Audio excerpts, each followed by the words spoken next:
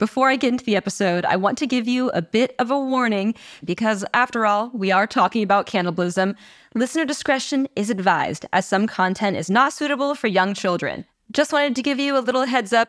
Now on to the episode. Why, hello there, all of you lovely Curiosity Cadets. Welcome to Little Curiosities. I am your host, Kendall Long, and here on Little Curiosities, we talk about all those little things that spark our curiosity throughout the day, from why is night vision green to do real-life zombies exist? Psst, the answer is yes. Go check out my Zombie Bugs episode if you haven't already. So, some of you may know me from a show called The Bachelor, and on that show, I did a number of things that made me the quote-unquote quirky one or quirky one. For those of you that listen to the show, you would get that joke. And it was a while ago, so no worries if you forgot. Here's a little memory refresh. And if you didn't watch it, good for you, because you didn't see me cry, and that's probably for the better. So I played ukulele to a seal. I had a hometown date where the then bachelor and I made taxidermy mice, which I admit was controversial, but something that seemed to stir up even more controversy on the show was a question book that I had brought with me. Now, for those of you that know me, you know I have a knack for collecting things. I collect books, animal bones, owl pellets, and of course taxidermy, and I've been collecting questions since I was in college.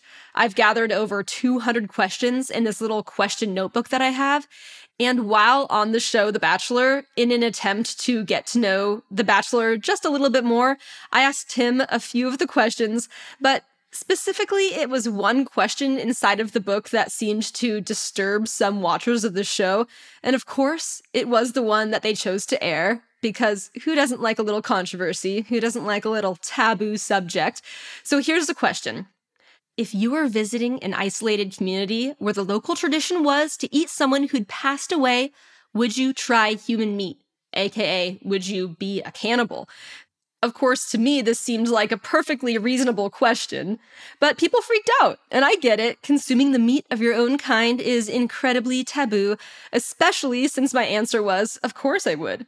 So now, before you judge, I did conduct a poll on my Instagram, it's Kendall Long, to see if you guys would try human meat, and here are the results. So 7% of you said yes, just for curiosity's sake, and I'm gonna say, I'm proud of that 7%. I'm proud of you. You want to try it just to try it. That's where my mind was at in the beginning, at least in the beginning before I researched this episode. You'll find out why later. And then 19% of you said, yeah, you would try human meat if it was a life and death situation. So if you were starving to death, maybe if you were marooned on an island, you would eat it to survive. And honestly, I'm surprised that number wasn't bigger because I feel like I'd 100% try human meat to survive. And then a whopping 73% of you said absolutely freaking not. Do not put human meat near me. So I understand, okay? And after researching this podcast episode, I have more of an understanding as to why people wouldn't try human meat. I'm not going to give too much away now.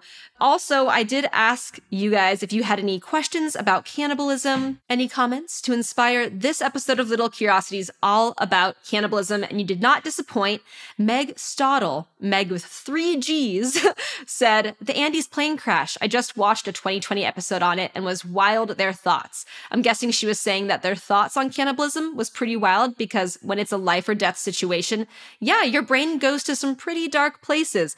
And I do talk about survivor cannibalism in this episode. So thank you so much, Meg Stottle, for that comment. We definitely get into the mindset of people who are trying to survive, life and death situation. Also, Lucy Giles, 1961, said, studied it in uni and will never eat Spam because apparently it's the closest thing to human flesh. We do talk about what human meat tastes like in this episode based off of what cannibals have said it tasted like. And some people do say it has like a ham flavor, like a pig porky flavor. So that kind of is disturbing that Spam tastes like human meat. I can't say I remember exactly what canned Spam tastes like. But yeah, maybe I'll try it just to see if I can get close to trying human meat without actually eating human meat. Is that disturbing? I don't know. So thank you for that comment. We will definitely talk about consuming and the taste of human meat in a bit. DV Maybe, bee spelled like the buzzing bee, that's so cute, I love that, states, in some cultures like those in New Guinea, this was actually spreading kuru, prion disease. Now, thank you so much for commenting on this. I went into a whole dive of knowledge about kuru. It is mind-boggling because literally your mind gets boggled when you get the kuru disease. So we are 100% talking about that. Thank you, DV Maybe, for inspiring that little spark of curiosity. And one of the last comments I'll mention is from Cote90. What would you do? I had a lot of you asking, what would I do? Would I eat human meat? And that is exactly what this podcast episode is about. You know, I ask, will I try human meat in the beginning of this podcast? And you're going to get my answer at the end of this podcast. Yeah, you know what? I have a little bit of a dilemma because part of me really wants to try it. Part of me is such a curious cookie. But another part of me, after researching this, was like, oh, there's a lot that could happen from eating your own kind. And so you'll find out why maybe I'm now a little bit hesitant. Maybe I'm more sure than ever. You know what I mean? But I will say that there's a recipe for foot tacos in this episode that really gets me salivating. So at risk of disturbing you any further, let's get into this episode. In this episode of Little Curiosities, we will be covering a lot about humans munching on humans, from the laughing death to Frankenstein masked cannibals on the prowl and foot tacos. Yes, this one is as disturbing as it sounds. So let's bite right into this fleshy sandwich of an episode of Little Curiosities, cannibalism.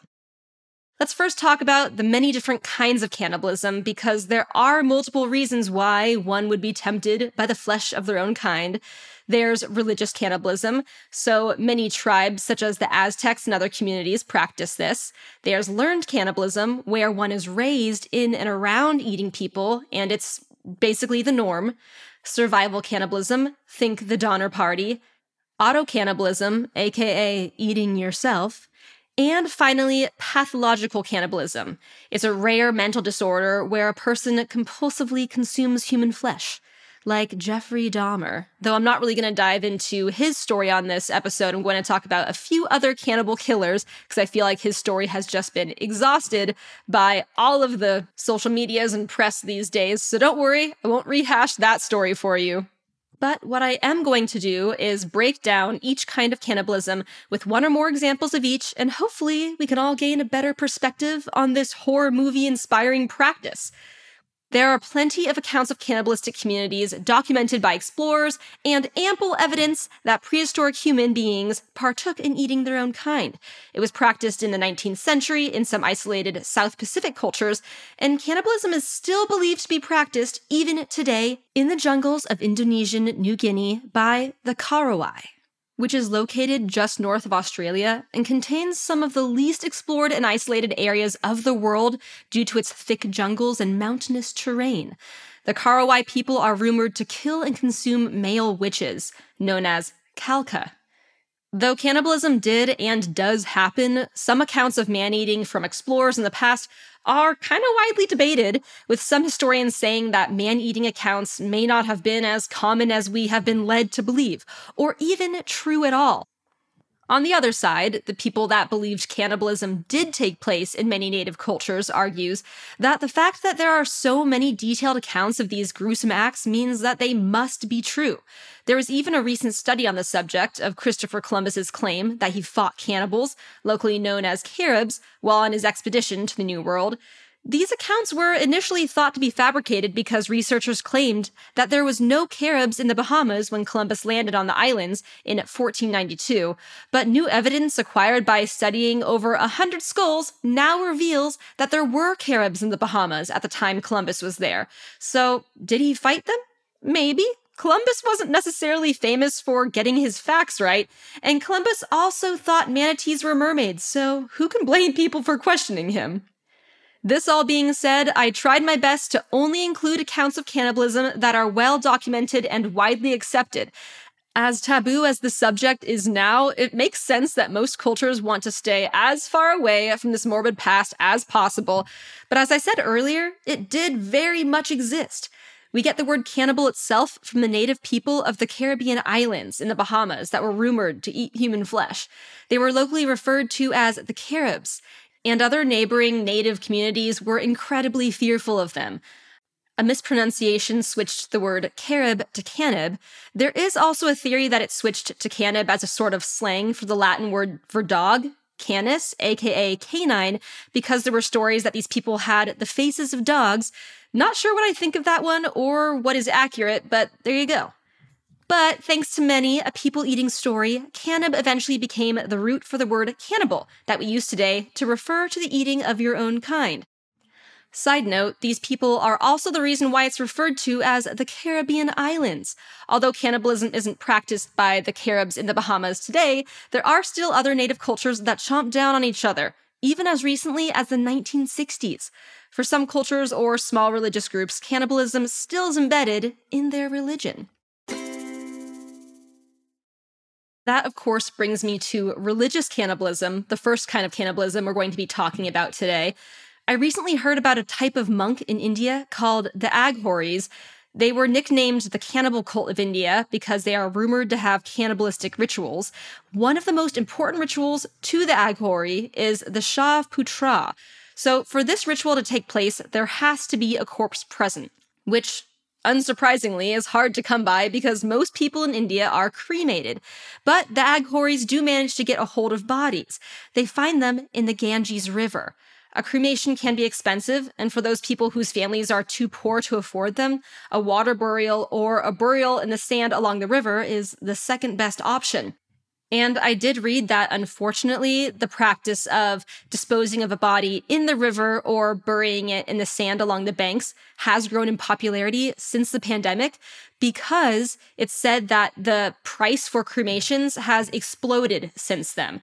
Is it just me, or is it so bizarre that India's holiest river now has hundreds of dead bodies floating amongst its currents?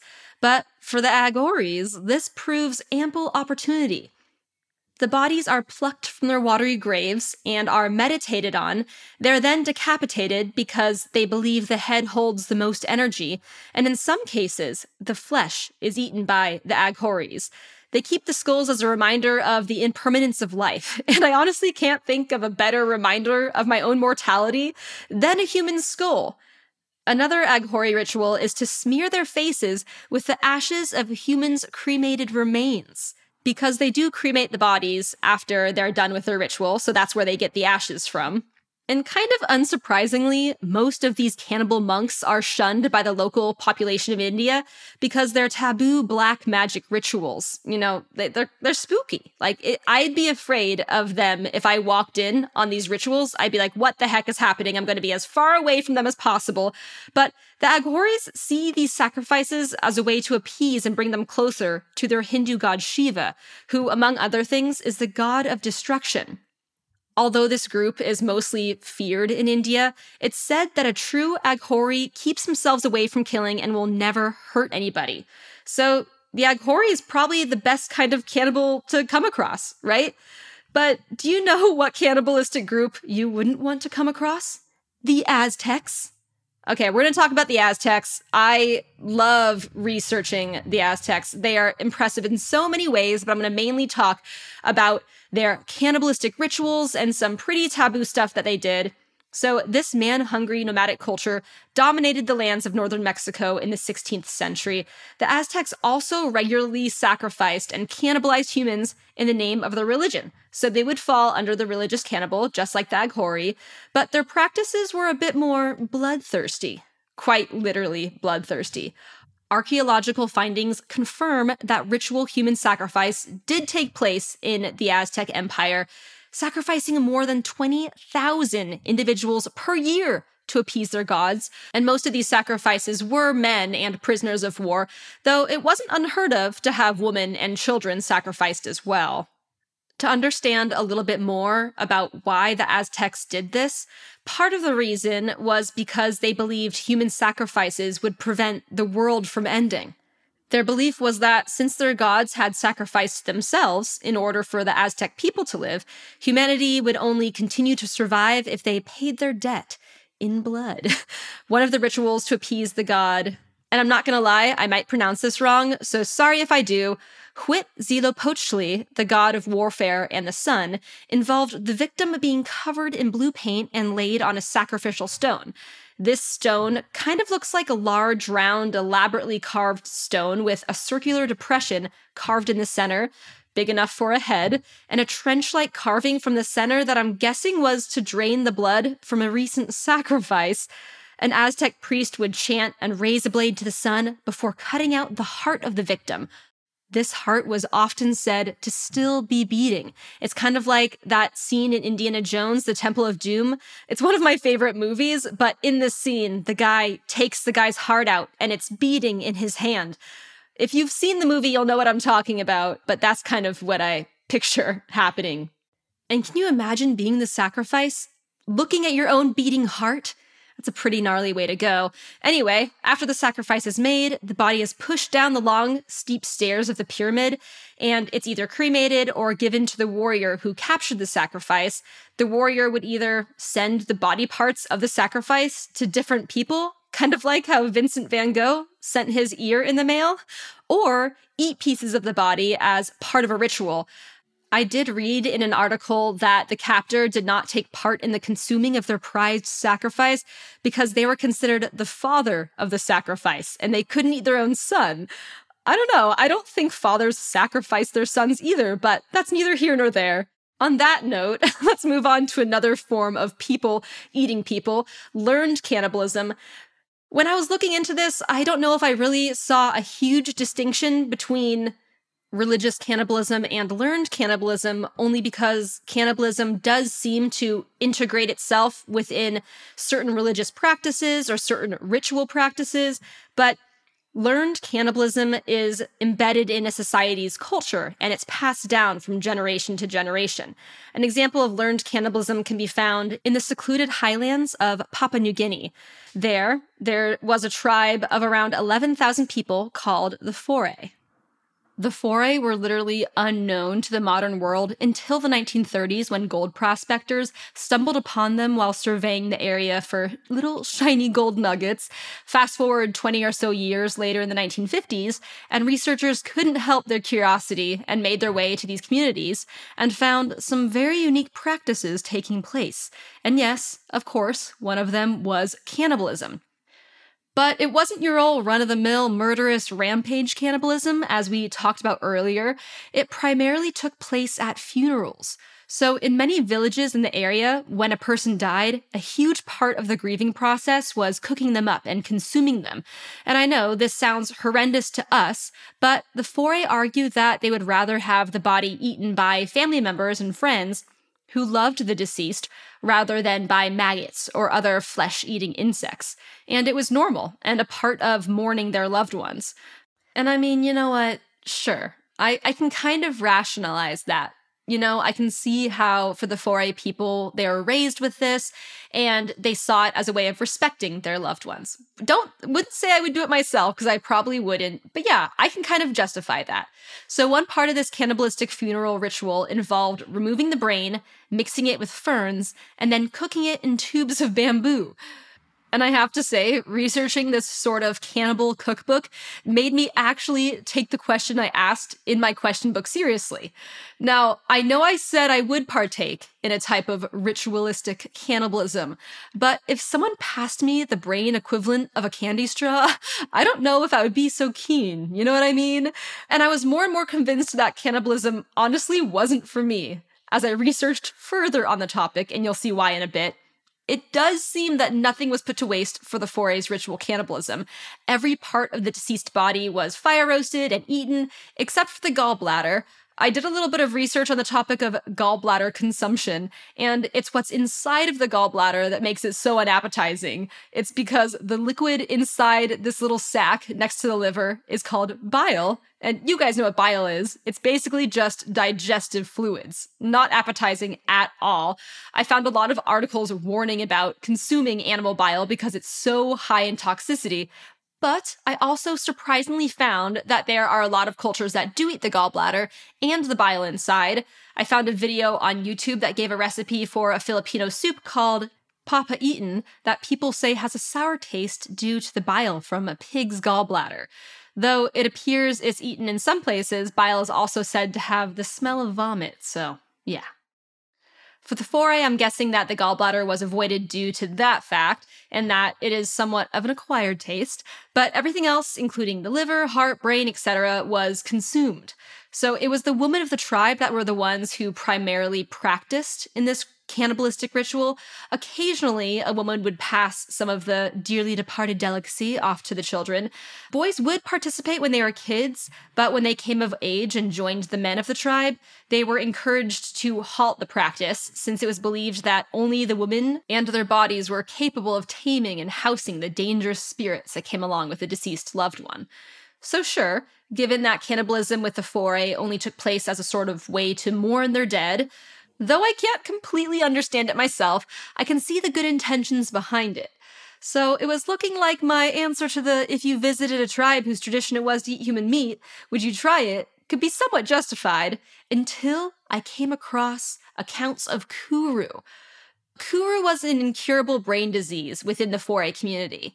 Kuru, aka the laughing death, resulted in sufferers losing control of their limbs, bodily functions, and emotions within a year of contracting this condition. They couldn't feed themselves, walk, or even get up off the floor on their own. A look at the brain of those infected showed it riddled with holes, kind of like Swiss cheese, so maybe that's why it was tempting to eat. Anyway, this disease primarily hit adult women and children. And I'm sure those of you smarty pants out there have already caught on to where this is heading, because as it turns out, this strange disease could be traced down to the consumption of dead people. And a test was conducted by the U.S. National Institute of Health to solidify researchers' suspicions even further. And in these tests, chimpanzees were injected with human brain tissue from those infected with kuru, and as researchers suspected, a few months later, these same chimpanzees started developing kuru symptoms. I'm just gonna say I personally hate research conducted on animals, especially those as intelligent as chimpanzees. But that being said, it does a great deal in saving many, many lives, not justifying it in the slightest, but we just have to acknowledge that, so moving forward. Anyway, after news spread of the cause of the mysterious kuru, the foray's cannibalistic funeral feasts came to an abrupt end, for obvious reasons. However, because the disease can stay dormant and take decades to show its effects, kuru cases didn't completely disappear until as recent as 2009, where the last person known to have the disease passed away. This isn't the first time cannibalistic tendencies led me to mysterious diseases. I'm sure a lot of you may have heard of mad cow disease, that brain-wasting infection that did, in some cases, spread to humans. This disease is believed to have been caused by contaminated cow feed that had traces of meat and bone meal from diseased cows. And that's the thing about cannibalism. It's easier to transmit dangerous pathogens between the same species, so consuming a sick individual of your same species will more likely than not infect the consumer. And if cannibalism is widely practiced and accepted, like the foray in Papua New Guinea, the whole population is at risk. Luckily, there aren't many known human communities that openly practice consumption of their own kind today, and for most of us, I'm sure we wouldn't partake in the practice of cannibalism unless we absolutely had to. Now, we can't escape this cannibalistic episode of Little Curiosities without talking about a few of the most notorious cannibals in our history. There is, of course, Jeffrey Dahmer, and that kid, Luca Magnotta from the Don't F With Cats. Is it just me, or does Netflix have a knack for this kind of content? Anyway, I want to talk about a few other cases, the ones that aren't on Netflix, or maybe they are, I just haven't seen them. The first case is a bit close to home for me. Close as in a 5-hour drive away from where I currently live in Stuttgart, Germany, in a city called Essen. Essen comes from the Latin word edere, meaning to eat, which is pretty ironic considering the man-eating story I'm about to tell you. A story about a German man named Armin Meiwes. Now, Meiwes' cannibalistic fantasies were said to have been inspired by the Robinson Crusoe novel. Specifically, the part in the story where Crusoe saves a native Caribbean man named Friday from cannibals. Crusoe and Friday became friends because of this, and have many other adventures. Now, Meiwes was a lonely boy. His father left their family at a young age, and there weren't many kids his age in the area where he lived, meaning he spent a lot of time alone with his mother, and there seems to have been some mommy issues. He desperately wanted friends. But instead of saving them from cannibals, Mivus developed the idea that by consuming someone, they would always be close to him, and he would have them permanently with him. So yeah, this is when Mivus started to have cannibalistic fantasies. Later in life, in order to somewhat live out these fantasies, Mivus would shape the meat of animals into objects and form human bodies with marzipan, and then slash them open to make it look realistic. He would take pictures of this and then manipulate these images on a computer to make it look like he was working with real dead bodies, the real deal. And then Mivus discovered the internet, which, is it just me or does the internet, make everything so much worse because people find communities that can justify pretty much anything they want to justify. And Mivus did this. He found a whole community on this site called Cannibal Cafe, which, according to Urban Dictionary, is a website created for individuals to meet and dine together on each other. It's kind of a cute slogan. Meet and dine together on each other. And it was there in this internet group, this internet world, that other like-minded cannibals would chat about their cannibalism fetishes. Though most people participating in this site seemed to keep it in the role-playing world of cannibalism, Mivus said it was a way to make his fantasies real. He posted an ad on the cannibalism fetish website saying, "I'm looking for a young, well-built male, aged 18 to 30, to be slaughtered and consumed." Surprisingly, many people replied to the advert. Not surprisingly, they all got cold feet. Not cold like corpse cold, but cold like they chickened out. One man named Bori Jose almost followed through. Bori came to visit Armin at his home, but after being tied up and almost killed, it became all too real, and he backed out last second. Mivus was upset, understandably, but he understood. He didn't want to kill anybody who didn't want to consent to the act. They had to be willing to die. So the search for a human meal continued, and he returned to Cannibal Cafe and found a 43-year-old Berlin man named Bird Jürgen. Now, Jürgen had posted an ad earlier saying that he wanted to be eaten alive, which meant that they were a match made in cannibal heaven. If such a place exists, I doubt it. They both corresponded for months, planning the event to a T, which included how to kill, consume, and dispose of the body. Jürgen also agreed for it to be filmed, which kind of surprised me because before he left to be a meal, he had deleted everything on his computer, all of the conversation that he had with Mivus, so he was trying to hide that he was going to be cannibalized. So why agree to leave evidence behind in a videotape? I'm not really sure, but either way, for Mivus, it really wasn't about the killing. He saw it as a necessity, but not part of his actual fantasy. It's kind of like, I like eating hamburgers, but I don't want to butcher the cow. But for Mivus, there was no drive-thru with literal finger food. Haha. So this was the next best thing. Jürgen arrived in Rottenburg and picked up painkillers and sleeping pills, which, again, this confuses me because I had read that Jürgen said he actually wanted to feel pain, and he had a specific request. He wanted Mivus to bite off his, sausage while he was still alive and conscious. Now, living in Germany, I have to say, Germans are all about their sausage, so this part of the story does make sense to me. And yeah, it sounds like the most painful thing you can actually do as a man. But it seemed that Mivus bit off more than he can chew because the attempt to bite off said appendage failed, and eventually he resorted to using a knife. Jürgen said he wanted to feel so much pain that it would kill him. He said that he only felt pain temporarily when Mivus was biting his sausage, and he was disappointed when it didn't last longer. But again, he took painkillers before the ordeal, so I'm confused why he did that if he actually wanted to feel pain. But I guess we'll never know. Anyway, the two cannibal buddies split the Berliner sausage after blanching, seasoning, and lightly frying it. But alas, more disappointment came when the meat turned out chewy and inedible. By this point, you'd think Mivus regretted bringing a friend home for dinner. Huh? Anyone? But this gruesome story doesn't end there. While Jürgen was bleeding out and fading in and out of consciousness, to pass the time, Mivus read him a Star Trek book, which I kind of find ironic because he was doing the complete opposite of living long and prospering. After waiting 3 I'll bet very long hours for his comrade to beam up to the other side, Mivus took the shortcut and slit his throat, and then proceeded to prepare his buddy's body, much like a butcher would with any kind of meat you'd find at a local butcher. Mivus even had all the equipment, complete with a meat hook, and portioned the meat, which he stored in meat bags in a hidden compartment in a false bottom of his freezer. The bones he buried in the garden, and then the deed was done. All that was left to do was to cannibalize. When Mivus consumed the human meat, he would make an event of it by lighting candles and using his finest china. He then served his friend with princess potatoes, Brussels sprouts, and a fine red wine. I think red wine goes with everything, especially human meat.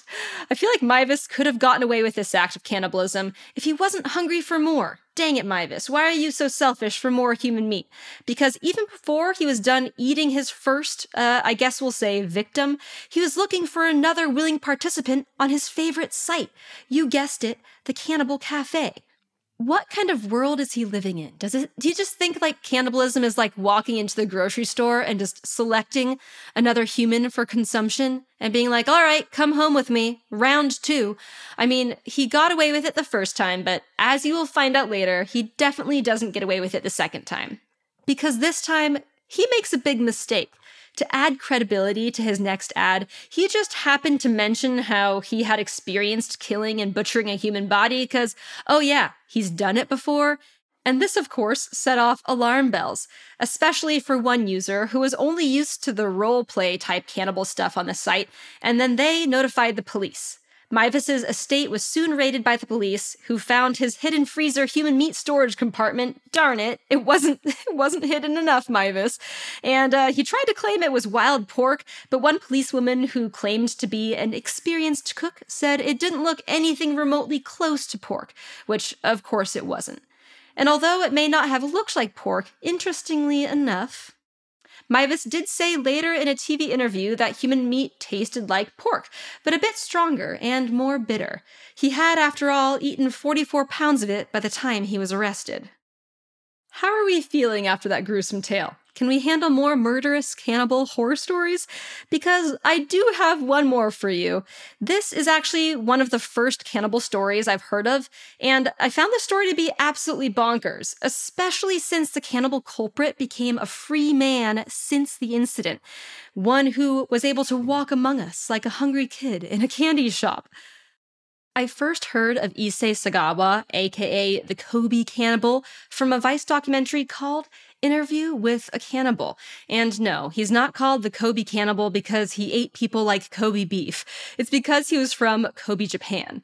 And the story seems way too insane to believe. And yes, like I mentioned earlier, in this episode, this story involves a Frankenstein mask. So, here's the story, as disturbing as it is. For Sagawa, cannibalism started as far back as he could remember. He claimed he had cannibalistic urges even as a child. You know that thing parents do sometimes? When they look at their kids, they're like, oh, you're so cute, I could just eat you up. I wonder if that's what sparked it for Sagawa. Either way, he's had a craving for human meat for quite some time.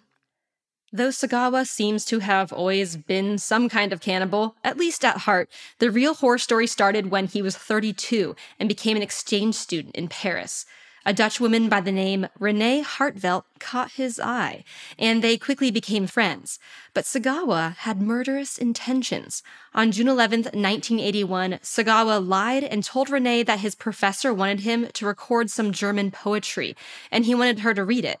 Now, this poem was in German, and it was said to be Sagawa's favorite German expressionist poem. And it's also said that this poem was about death, so it's extra disturbing. As Renee was reading this poem, in perfect German, mind you, Sagawa then snuck up behind her, grabbed his gun, and shot her in the back of the head, killing her instantly. She never suspected a thing.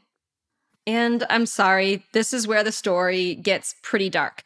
Sagawa then continued to sexually assault the corpse, and then he did something really weird. He attempted to bite into her buttocks with his teeth, and he said it was way too tough and it hurt his jaw, which I'm like, Sagawa, of course it's going to hurt your jaw. You're not like some kind of predatory lion with really sharp, strong teeth. It's not a hamburger. So yeah, of course, you can't bite into her butt and just eat it from there. But anyway, he attempted this. And when he found out that he couldn't do it, he went to the store and purchased an electric meat cutting knife, which he used to cut the body up and store in his fridge. Another disturbing fact for you, as if there aren't enough, Sagawa learned how to butcher the meat while on a luxury boat trip to Greece. He met a butcher there, and during dinner on the boat, this butcher taught him the ins and outs of his craft. And after this cannibalistic event, when he was butchering Renee, Sagawa wrote a thank you letter to the butcher that he met on that cruise. Can you imagine? The butcher never wrote back. Surprise, surprise. Probably way too disturbed to even imagine that he helped this guy in any way. I will say that the Vice documentary does show pictures of this horrific scene, and I wasn't expecting it at all. And after seeing it, I was left feeling extremely disturbed. And you can watch it if you want to, so just be warned. Sagawa also published a book, and he was allowed to have images of the scene in this book. So another thing that he got away with. Pretty crazy that these images are out there. I don't suggest you look them up, but you can. So yes, Sagawa had a fridge full of human meat that he was planning on consuming. The only thing left to do was get rid of the rest of the body, and you'll be happy to find out that Sagawa was caught in his attempt to dispose of the rest of the remains of Renee. He had just purchased 2 large suitcases to complete this task, and he was planning to dispose of the body in Bois de la Bonne Lake, which is a beautiful park in Paris. It's close to the Eiffel Tower and Arc de la Triomphe, so it's in a really touristy spot. And the first thing I thought of when I found out where he was going to try to get away with this, where he was going to dump the body, was, there's going to be a lot of people there, right? And it was this choice, of course, that proved to be his downfall. It was also a very hot summer day in Paris, and it was 8 p.m., but when it's summertime in Europe, the sun is still up. I know this because I'm currently living in Europe, and it's still sunny at 9 p.m., and I'm so confused a lot of the time when I'm outside because I'm thinking, oh, I can probably sunbathe right now, and it's 9 p.m., and that's exactly what people were doing at 8 p.m. in Paris. They were out in the park, out and about, sunbathing, and here comes Sagawa pushing 2 huge suitcases full of human remains down a hill of the park towards the lake. Not suspicious at all. Being that it was super hot outside and he had some super heavy luggage, he was exhausted, so he paused to rest, and he then became mesmerized by the beautiful setting sun. Sagawa then suddenly heard a scream and turned to see a man opening one of his suitcases, exposing his dirty deed. Sagawa simply walked away from the suitcases and then went home, leaving onlookers to discover the gruesome scene, screaming, "Meurtre! Meurtre!" That's how you say murder in French. They're probably saying it a lot more panicked than that, and probably a lot louder. What comes next shouldn't be surprising. The police raided his apartment 4 days later, and he was arrested. Of course, they found the human remains in his fridge and realized that he had eaten quite a bit of the body. He was then interviewed by a number of psychiatrists who concluded he was mentally insane, and he was then deported back to Japan, which I think was a bad idea because Japan concluded he wasn't mentally insane, he just had a personality disorder. And this just makes me want to scream, what the heck, Japan? Like, there was obviously something going on with this guy, and apparently it's okay to have a personality disorder and to shoot and kill someone and then eat them, because in Japan, they kind of just set him free. No treatment, no jail time, just back into the public. It was mentioned that his family had a lot of connections, and this could be a reason why he was set free so willy-nilly, but even so, that is like a huge public safety concern. What's even more disturbing is that Sagawa became somewhat of a celebrity. He was offered money to write an article about his experience, and he even wrote a book. And yes, this was the book that I was talking about earlier that had all those disturbing images in it, and somehow got published. He even had a Lolita manga artist reach out to him and offer to make a cannibalistic comic about him, which, if you don't know what Lolita manga is, it's kind of like those girls that are dressed up like dolls. They're pretty popular in anime, but it's incredibly disturbing to see this lighthearted cartoon comic that depicts morbid scenes of Sagawa's murder. And no surprise, this comic book horrified the anime fans, the anime community. But his musing didn't end there. He's also said to inspire the song Too Much Blood by the Rolling Stones. Some of the lyrics say, he took her to his apartment, cut off her head, put the rest of her body in the refrigerator, ate her piece by piece. The music video even shows a replica of Sagawa's apartment in Paris, with a fridge full of fake bloodied body parts. And probably most disturbing of all, Sagawa starred in an adult film where him and the adult actress were filmed having a conversation where Sagawa tells her what he had done to Renee. He even gives her the book that he had published, complete with all those really awful images that she flips through. In a later individual interview, she is shown basically in a state of shock. Interestingly, though, Sagawa and the adult actress later became friends, and there's even pictures that show them traveling together, posing nude in public. Very interesting. All of this to say, this is a man who murdered and cannibalized someone, and everyone knew about it. And he was now walking free and making a living off of the gruesome act. And get this. In the Vice documentary, he even states that he's worried his cannibalism might emerge again. Do-do-do-do-do. And we will end this episode on that mysterious note. Just kidding. I will say that the last I heard of Sagawa, he had passed away from pneumonia in 2022, so you shouldn't be afraid of him sneaking into your room wearing a Frankenstein mask. Don't worry. Though it's definitely the stuff for nightmares. Okay, 2 words for you. Foot tacos. And yeah, in the beginning of the episode, I warned you that this story was coming. The story starts with the guy on Reddit, and he has a very interesting username, and I just can't bring myself to repeat it here. But if you look up guy who made foot tacos, you'll find the Reddit thread, trust me. You also must be 18 or older to view the post because, cannibalism. But anyway, we will call him Shiny, because that's the nickname the Vice article I read the story from bestowed upon him, and he wants to remain anonymous, and I have to say, after reading the article, I don't blame him.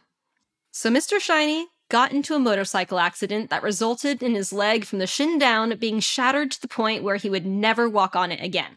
The doctor asked if he wanted to amputate, and this seems like a very unfortunate scenario, but this guy decided to turn lemons into lemonade, or feet into tacos, and his first question was, can I keep it? Now, as far as US legislation goes, if you lose any of your own body parts, you have custody of it. All you need to do is sign a release form, and the doctor, after making sure the body part is pathogen-free, can release it to you. Shiny said he was able to do this because there are some religions where a body is preferred to be buried whole. So he was free to take home a severed leg doggy bag, a motorcycle accident souvenir. In fact, there are technically no US federal laws preventing owning of any human body parts, unless those body parts are Native American. The Native American Graves Protection Act makes it illegal to own or trade Native American remains, which makes me honestly feel sad thinking about the things that must have taken place to have this passed in the first place. However, in most of the US, aside from Idaho, it's technically legal to consume and own human body parts, unless you unalive the person you're munching on, in which case, straight to jail. I actually met a taxidermy shop owner who had, in his possession, some preserved human body parts. A few I won't mention here, but the one I will talk about is a plasticized human hand. Now, plastination is an incredibly fascinating process used to preserve bodies, most famously the Body Worlds exhibit, which I've seen, and it's super wild. They have animals and people in all these crazy poses with their muscles out, their hearts out, like holding their skin like a suit, and it's all plastic. It's also incredibly complicated, so I won't go into too much detail here on how the process is. Maybe that'll be a future podcast, but basically, it involves replacing all of the liquid in a body with plastic.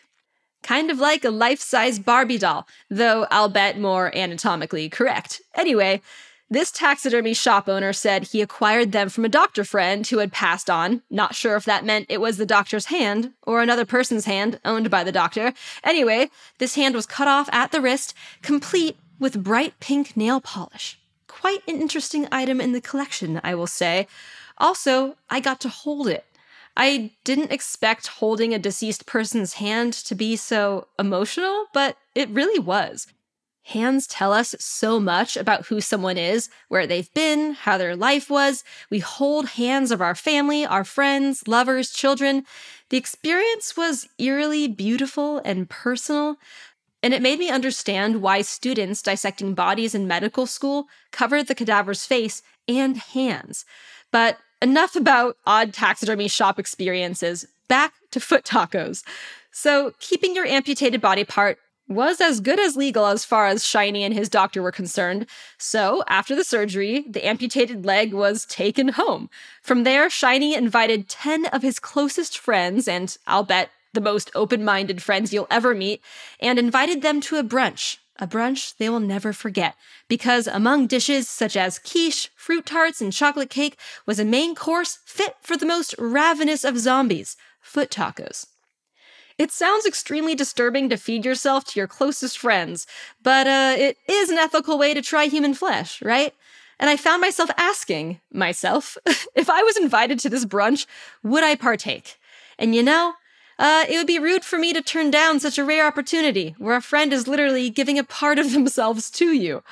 I'd say I'd do it, but let's be real. I could be all talk. I might chicken out. Just actually thinking about it kind of makes me queasy. But if there ever was a person to make a cannibal meal and make it right, it would be Shiny, because he had one of his friends that was a chef prepare his meat for the daring group. And the Vice article even has the recipe titled Human Shin Fajitas. I do like Mexican food, so that alone could tempt me. The star ingredient, 3 ounces of human calf muscle. Okay, so maybe it wasn't exactly his foot, but foot taco has a good ring to it. That was also the title of a lot of articles, but it was his calf muscle that was consumed. Shiny said that although most people have said that human flesh tastes like pig, he thought after trying his own leg that it somewhat tasted beefy. And I'm going to admit, looking at the picture of Shiny's cooked flesh accompanied with red peppers and onions, it doesn't even look like human meat. I mean, if I was served that at a restaurant, I would never know the difference. And I get it for those of you that are like, oh my gosh, this is so disgusting. Maybe eating your friend's foot might be crossing a cannibalistic line. But what if I told you that more people practice this auto-cannibalism than you would think? Remember, auto-cannibalism is when someone eats their self. So Shiny, when he took a bite of that first taco, was considered an auto-cannibal. There are surprisingly a lot of auto-cannibals out there, especially recent mothers. The secret ingredient to their cannibal craving, placenta. The placenta is that organ that develops during pregnancy that connects the baby's umbilical cord to the mother's uterus. It's sort of a middleman when it comes to delivering the baby oxygen and nutrients from the mother. You may have heard the placenta eating craze around 2012, when multiple celebrities claimed consuming this baby organ helped with postpartum and overall health after giving birth. I myself can name a few people, friends that I know, that have eaten placenta pills and also drank tinctures made from placenta. That might be a little less appetizing for me. But along with those people that I know, some people you may recognize that have eaten placenta are Clueless star Alicia Silverstone, Chrissy Teigen, Hilary Duff, and even some of the Kardashians. This is the most normalized self-cannibalism since biting your nails. And yes, biting your nails is considered auto-cannibalism too. The first report of placenta eating in medical literature is from 1973, and it was sourced from a Rolling Stones article in 1972 that speaks of a placenta delivery to a hippie commune where it was first steamed before being eaten by the mother. But eating placenta goes way far back before Rolling Stones even existed, as far back as ancient Egypt, where pieces of it were said to be soaked in milk and fed to the infant to prevent infant mortality. Not sure if that worked. I don't know if I'm going to feed placenta milk to my infant. Thank you all for listening, and hopefully I didn't disturb you too much. Though cannibalism is very much taboo, I hope this episode made you realize that we may all just be a shipwreck or motorcycle accident away from becoming a cannibal ourselves. If you found this episode intriguing, please share it with someone who needs a recipe for foot tacos. But really, getting the word out there means so much to me. I love making all these episodes for you. Even if it's just to give you some icebreakers next time you find yourself at a social gathering. Because if anyone is going to get the reputation of weirdest conversation starters at dinner, why shouldn't it be you? Make sure to like and subscribe to the podcast so you don't miss a single episode, and comment if you are so inclined. See you next time. Ciao. Little Curiosities with Kendall Long is a Q-Code production. Executive produced by David Henning and Steve Wilson. Produced by Alexa Gabrielle Ramirez. Edited by Ben Milchev. Music by Kendall Long and Will Tenby. Whether you're in a relationship, single, or recently heartbroken, you could be navigating some tough stuff. And it really can be challenging to do this on your own. We all need help when it comes to our relationships, very specifically, our love lives. I'm Jillian, and each week on my podcast, Jillian on Love, I share skills on how to strengthen our relationships, how to build a stronger sense of self, and how to heal heartbreak and choose better partners. Learn how to start making change today and search for Jillian on Love wherever you're listening now. Hi, just checking in and seeing if you might want to step away from the noise of the world for just a moment and connect back to you. If so, join me on my podcast, Letting It Settle with Michael Gallion, where we'll explore mindfulness, self-love, and personal growth as I share practical insights and tools to hopefully help inspire you to start to take charge of your mental and emotional well-being. Search for Letting It Settle with Michael Gallion on Spotify, Apple Podcasts, or wherever you're listening now.